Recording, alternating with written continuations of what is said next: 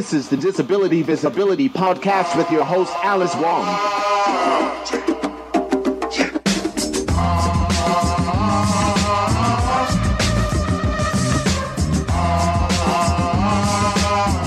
Howdy, y'all. Welcome to the Disability Visibility Podcast. Conversations on disability politics, culture, and media. I'm your host, Alice Wong. Today's episode is about accessibility with Shannon Finnegan, a multidisciplinary artist making work about disability culture and access. In 2018, Shannon received a Win Newhouse Award and participated in Arts Beyond Sight's Art and Disability Residency. Last year, she was a resident at IB. Shannon will share about what access means to her and her work as a disabled artist, interrogating access and ableism. Please note we recorded this conversation in early 2019. Are you ready? Away we go! 5, 4, 3, 2, 1. So, Shannon, thank you so much for being on my podcast today. Oh, thank you for having me. I'm a big fan, so it's really a pleasure to be here. Well, I'm a big fan of your work, too, and I want to thank my friend Liz Jackson for telling me about your work. I think, Liz, that you should really check out Shannon Finnegan's artwork. It's amazing, and we all have common kind of loves and priorities toward expanding the idea of access and disability culture. And I was really just so blown away about your work. Would you like to introduce yourself, if you don't mind? Sure. So I'm an artist, and I work in a lot of different ways, kind of depending on the project and the ideas. But I feel like the kind of common thread that runs through a lot of my work is a focus on disability culture and accessibility, and thinking about what those things are and how we kind of approach them in nuance and varied ways. Great. And today's episode is about accessibility, and this year you were named the 2019 IBEAM Access Resident. So, for the listeners who don't know what IBEAM is, could you describe that and then tell me a little bit about how's your residency going so far? So, IBEAM is an organization that kind of supports artists and technologists. And so they're really at that kind of intersection of art and technology. And each year their residency has a theme. And so my residency cohort is themed around access. And I think thinking about that pretty broadly, but it's been really incredible. It's an 11-month residency, and I get access to studio space, and I'm also paid to participate in it. So it's allowed me kind of time to focus on my work in a way that I haven't had before. Mm-hmm. And I know that, when we see the word access, it's used broadly, especially by non-disabled people. Yeah, disabled people, when they say access, they have kind of a particular meaning very close to their, close to their lived experiences. So I'm really curious about what you've learned from your fellow artists at this residency in terms of their conceptions of access, compared to your, ideas of access. Yeah, I think I'm someone who, I think it's hard to separate out access around disability from other systems of oppression. And so some of the artists in my cohort aren't necessarily thinking through a disability lens, but I feel pretty aligned with the type of work that they're doing, and this kind of like more general approach about thinking about who's kind of like not in the room or who's not part of the conversation, and how can that be changed. So one example is a group called Movers and Shakers, and they're using augmented reality to create digital public monuments that represent the voices of marginalized communities, and kind of thinking about all of the gatekeeping around public monuments in different cities around the country, and how, there's this idea of access around kind of like pushing back on those gatekeeping systems, and also creating access to kind of histories that don't get kind of focused on. Mm-hmm. Well, that sounds really interesting. Yeah, it is. It is really, there's a lot of great projects happening here. So if you don't mind me asking, I guess, how does access affect you personally throughout your own interactions in, built and social environments? Yeah, no, I think for me, a lot of my access needs are around kind of like standing, walking, moving, carrying things. I need a lot of rest. I experience pain when I'm walking and standing, and so kind of also just navigating that. Another big one for me is like knowing where the bathroom is, having it close by, not having to wait a long time to use the bathroom. Those are kind of the main things that are I'm kind of balancing and navigating when I'm thinking through access. Mm-hmm. Mm-hmm. And I think, a lot of people who advocate for access, they're doing it because they believe in it, but also, for many folks, they're not impacted personally by it.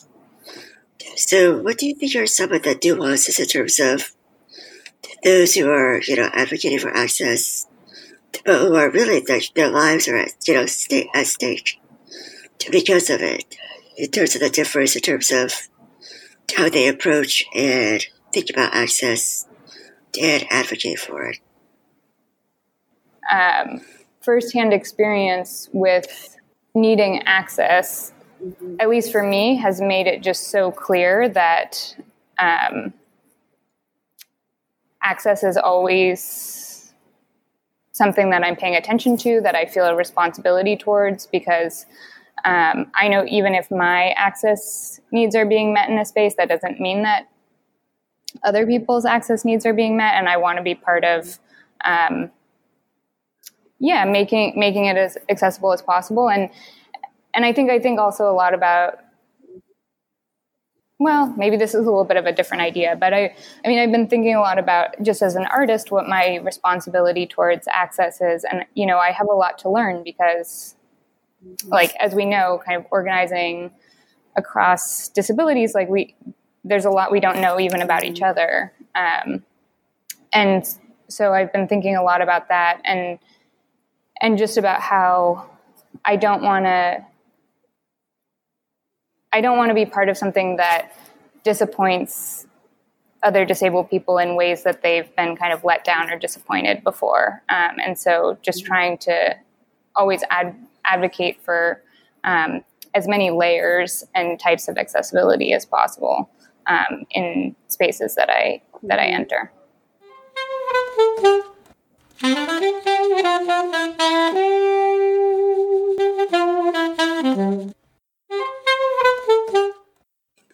I do think that in a lot of ways, the arts community isn't, all that accessible for all kinds of people.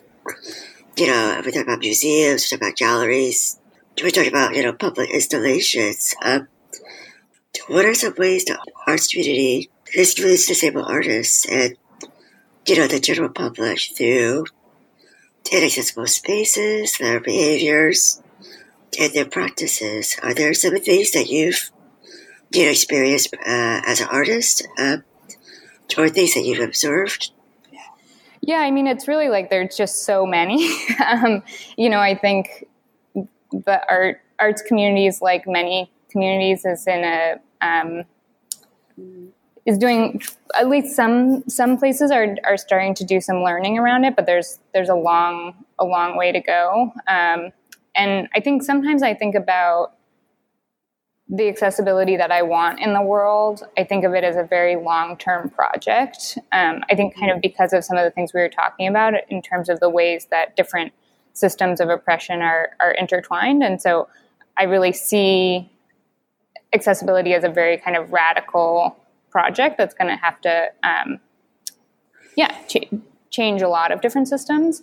But then I also look around in the arts community and I see all of these things that just feel so simple and easy. And I'm just always surprised at how even those things aren't happening. One that I've been focused on a lot recently is benches in gallery spaces.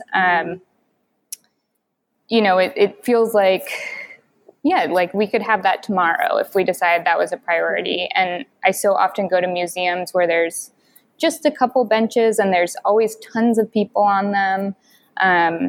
And definitely for me, it's like I need to rest as I'm moving through the space. It's too much kind of standing and walking for me. And so, I just like things like that where I'm like, let's do it now.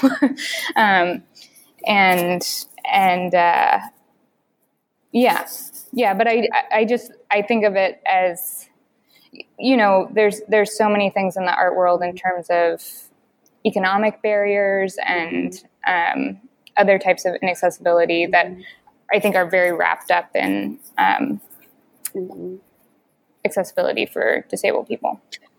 Yeah, and I also wonder what you think about, I think this is really similar in other fields, but, there's still a lot of disabled people who don't identify or disclose. There's a lot of fields like, well, we don't have disabled people in our community, or, who are the disabled artists, and I think, at the same time, it's important to be visible, but, on the flip side, it places a lot of the burden of not only just representation, but, having to do a lot of this kind of free labor and education for folks who are like, oh, so like, you're the one disabled person I know who's an artist like me, and then please educate me, So have you dealt with that in terms of just, be really open about who you are, but also having to feel like, do you feel kind of alone or not alone? Yeah, I think I definitely feel this with different institutions or organizations that I've interacted with where through their relationship with me, they think that like access will be taken care of, even if that's not what I was brought in to do. And that can be really frustrating. I think it's this really tricky balance where I think of disabled people as kind of the core audience for my work. And because lots of galleries and museums and exhibition spaces aren't thinking about accessibility, I feel like I need to kind of be proactive about making my work accessible. But at the same time, I don't want to take on accessibility in a way that like relieves a venue or an organization of their responsibility towards accessibility. And that I find is a very tricky thing to balance.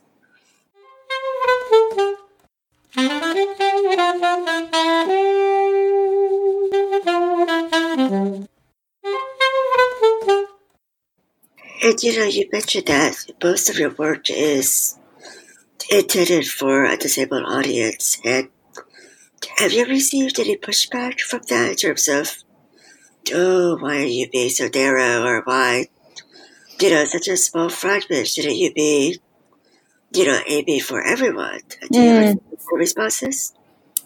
I have gotten that a little bit. I'm always surprised about when I get that reaction from non-disabled people, because there's just so many things that are made for non-disabled people. And so I'm always surprised when they feel kind of taken aback or entitled to the work that I'm making. But my hope is that I think a lot of times non-disabled people have an experience of my work. It just might be more of an experience of being on the outside and looking in. But I think my hope is that what they're kind of looking in on is this incredible and interesting community, and that makes them feel like it's something that they want to support and pay attention to. And yeah, and related to that, I think, thinking about the arts community and, inaccessibility, can you tell me a little bit about a project of yours from 2017 called the Anti-Stairs Club Lounge? Because I think I'd really love to hear the kind of origins of that. Yeah, so I mean, it's really a project that came out of this kind of question of like, what do I do as a disabled artist who thinks of disabled people as a core part of my audience in an inaccessible exhibition space? So the Wassaic Project's exhibition space is this building called Maxon Mills, and used to be a grain elevator, so it's this very vertical space. It's 7 floors, and there's no ramp or elevator access above the ground floor. So they hold this big group exhibition of emerging artists every summer. There's usually about 50 artists, and I'd say about a third of the exhibition, or maybe a quarter of the exhibition, is on the ground floor, and then the rest of the work is upstairs. And so I wanted to do something that kind of added to the space, that created an experience for disabled visitors that was also just really clear about the inaccessibility of the space and the kind of limitations of that. Because I think a lot of non-disabled people come to the space and they, troop up the stairs and never think about who's not in the space. And so I created this installation called Anti-Stairs Club Lounge. That's an enclosed space on the ground floor. It's this little room. And inside the lounge, there's seating, there's chilled seltzer, there's room for a wheelchair user to kind of maneuver around the space. There's some candy, there's a charging station for cell phones, there's reading materials. So kind of any kind of like lounge amenities that I could think of. And then the way the lounge works is that in order to get access to the space, you have to sign in at the front desk, signing this little certification that you will not go upstairs in the exhibition space. So the lounge becomes exclusively for people who are staying on the ground floor. And there's a little kind of like keypad entry. And so it's a little bit similar to what we were talking about. Like, I think of disabled people or people who want to stay on the ground floor as kind of the core focus of that project. But I also think the experience that a non-disabled person has of it is really important, which might just be not going into the space and hopefully being prompted to think about kind of the accessibility of the space more broadly. Yeah, and it feels like you're kind of, flipping the idea of exclusion or exclusivity, right? Like, you're making this lounge feel like a VVIP. Yeah. Disabled people only. Yes, And then, exactly. disabled people, you lose out on this if you want to go upstairs. So it's really making it a loss for non-disabled folks who want to experience a lounge, but they can't if they go upstairs, supporting an inaccessible space. Exactly. It's really fun. It's like a nightclub. It's like through the bouncer and through the velvet ropes to enjoy the candy. Yeah. And it's like It's an exclusion that can feel isolating and, basically, infuriating. And hopefully, I think it sounds like you're creating a space, for us, by us, which is actually really powerful. Yeah, no, exactly. That was my hope for the space.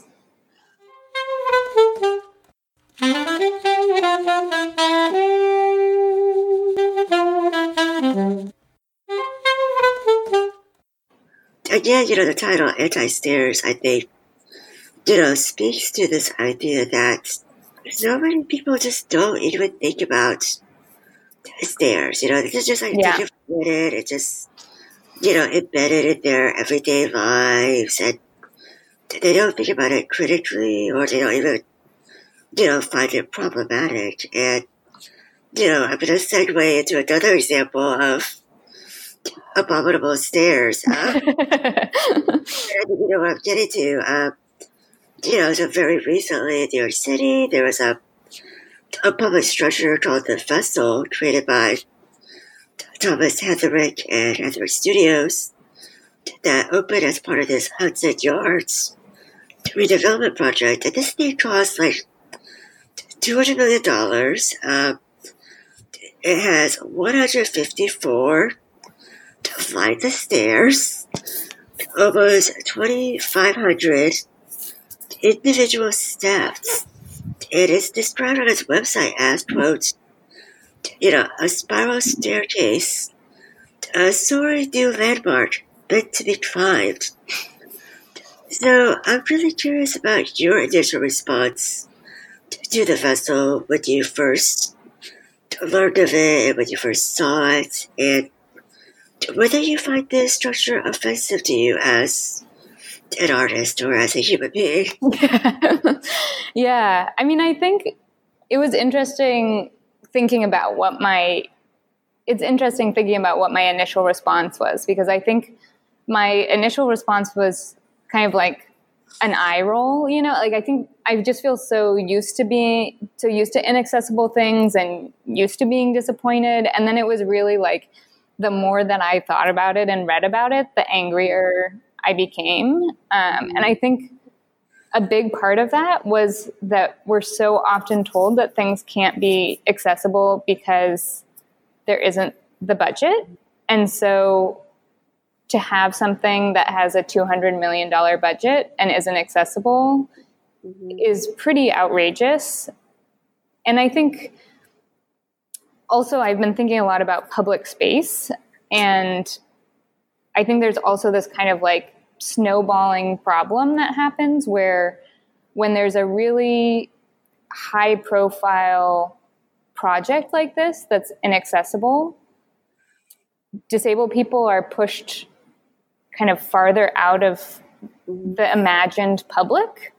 And then that kind of snowballs because then we're farther from the minds of architects, city planners, designers, event planners when they're creating new things. And so I think that was something else that was just felt really infuriating about this structure, is that kind of erasure. Mm-hmm. Yeah, and it just seemed to be like another example of how design and architecture just perpetuates and reproduces, marginalization. Again, It's like there's just a very clear cultural message, social message that some people are not thought of as the public.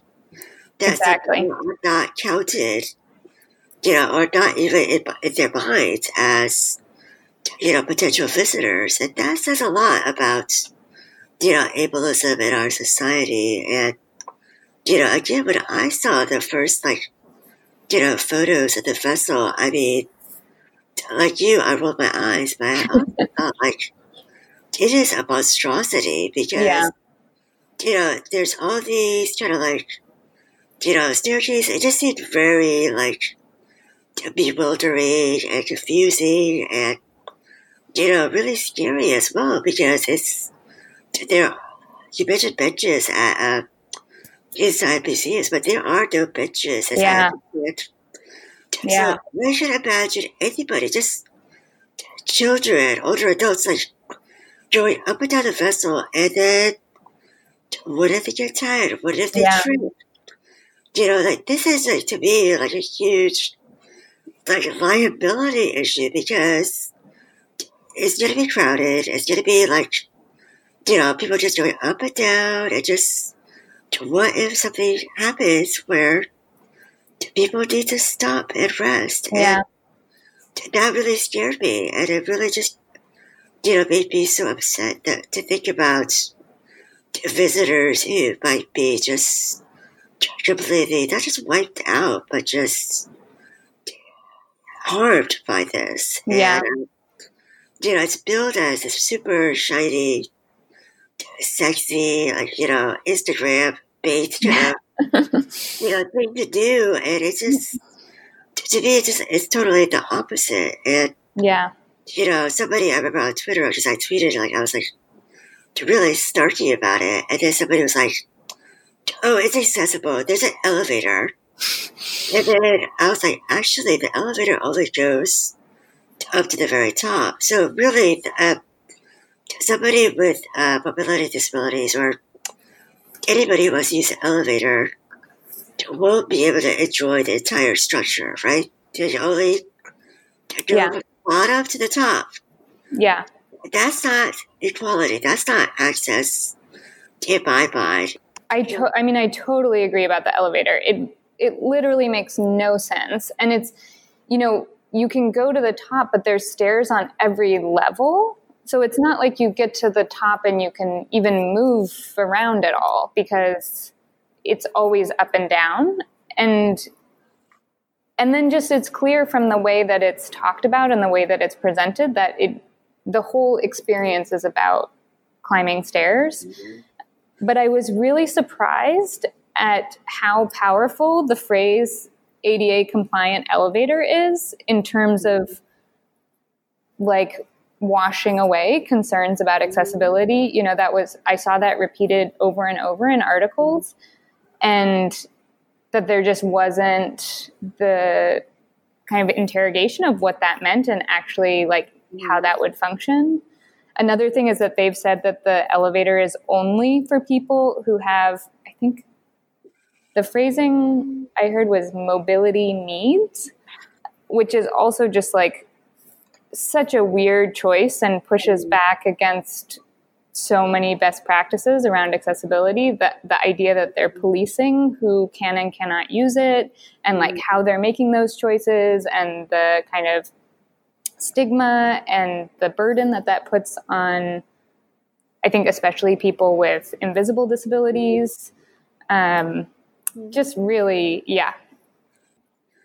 So you and a group of folks gathered up, and you set up another anti-stairs club lounge in front of the vessel where you distributed pledges to folks to ask them not to go up to the vessel. So what was that?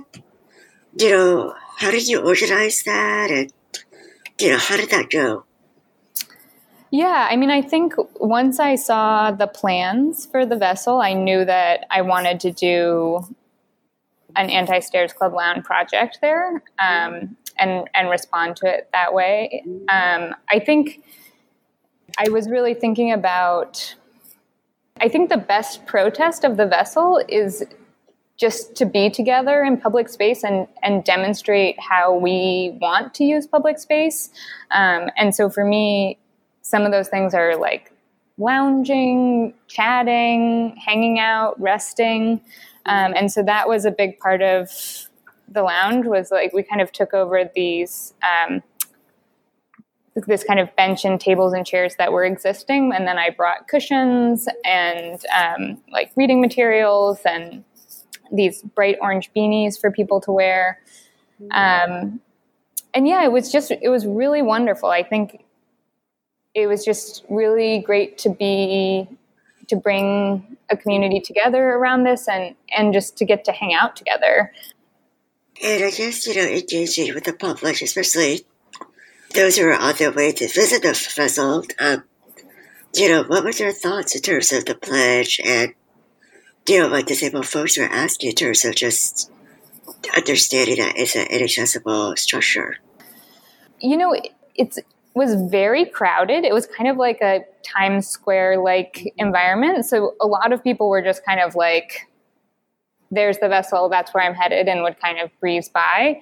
A lot of people had a reaction, which was kind of like, oh, I hadn't thought about this structure in terms of accessibility, but like now that you mention it, like, yeah, of course, it seems like that's really a problem. I understand why you're doing this. So that made that felt good to have that reaction. There were definitely a few people who were kind of like, a little bit dismissive or kind of like didn't feel like what we were doing was important. But I think, again, it was like the most important thing for me was that like the people who gathered had a positive experience and that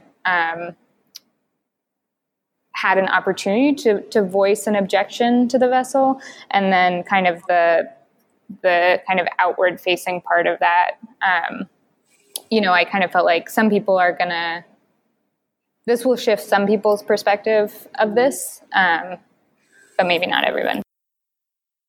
And, in a recent Q&A with you and the choreographer / dancer / artist, Dallas Shepard, you said, quote, there are many creative and exciting ways to approach access that can be very generative. So why is it important for people to expand what access means and the idea that it can be a source of joy and beauty?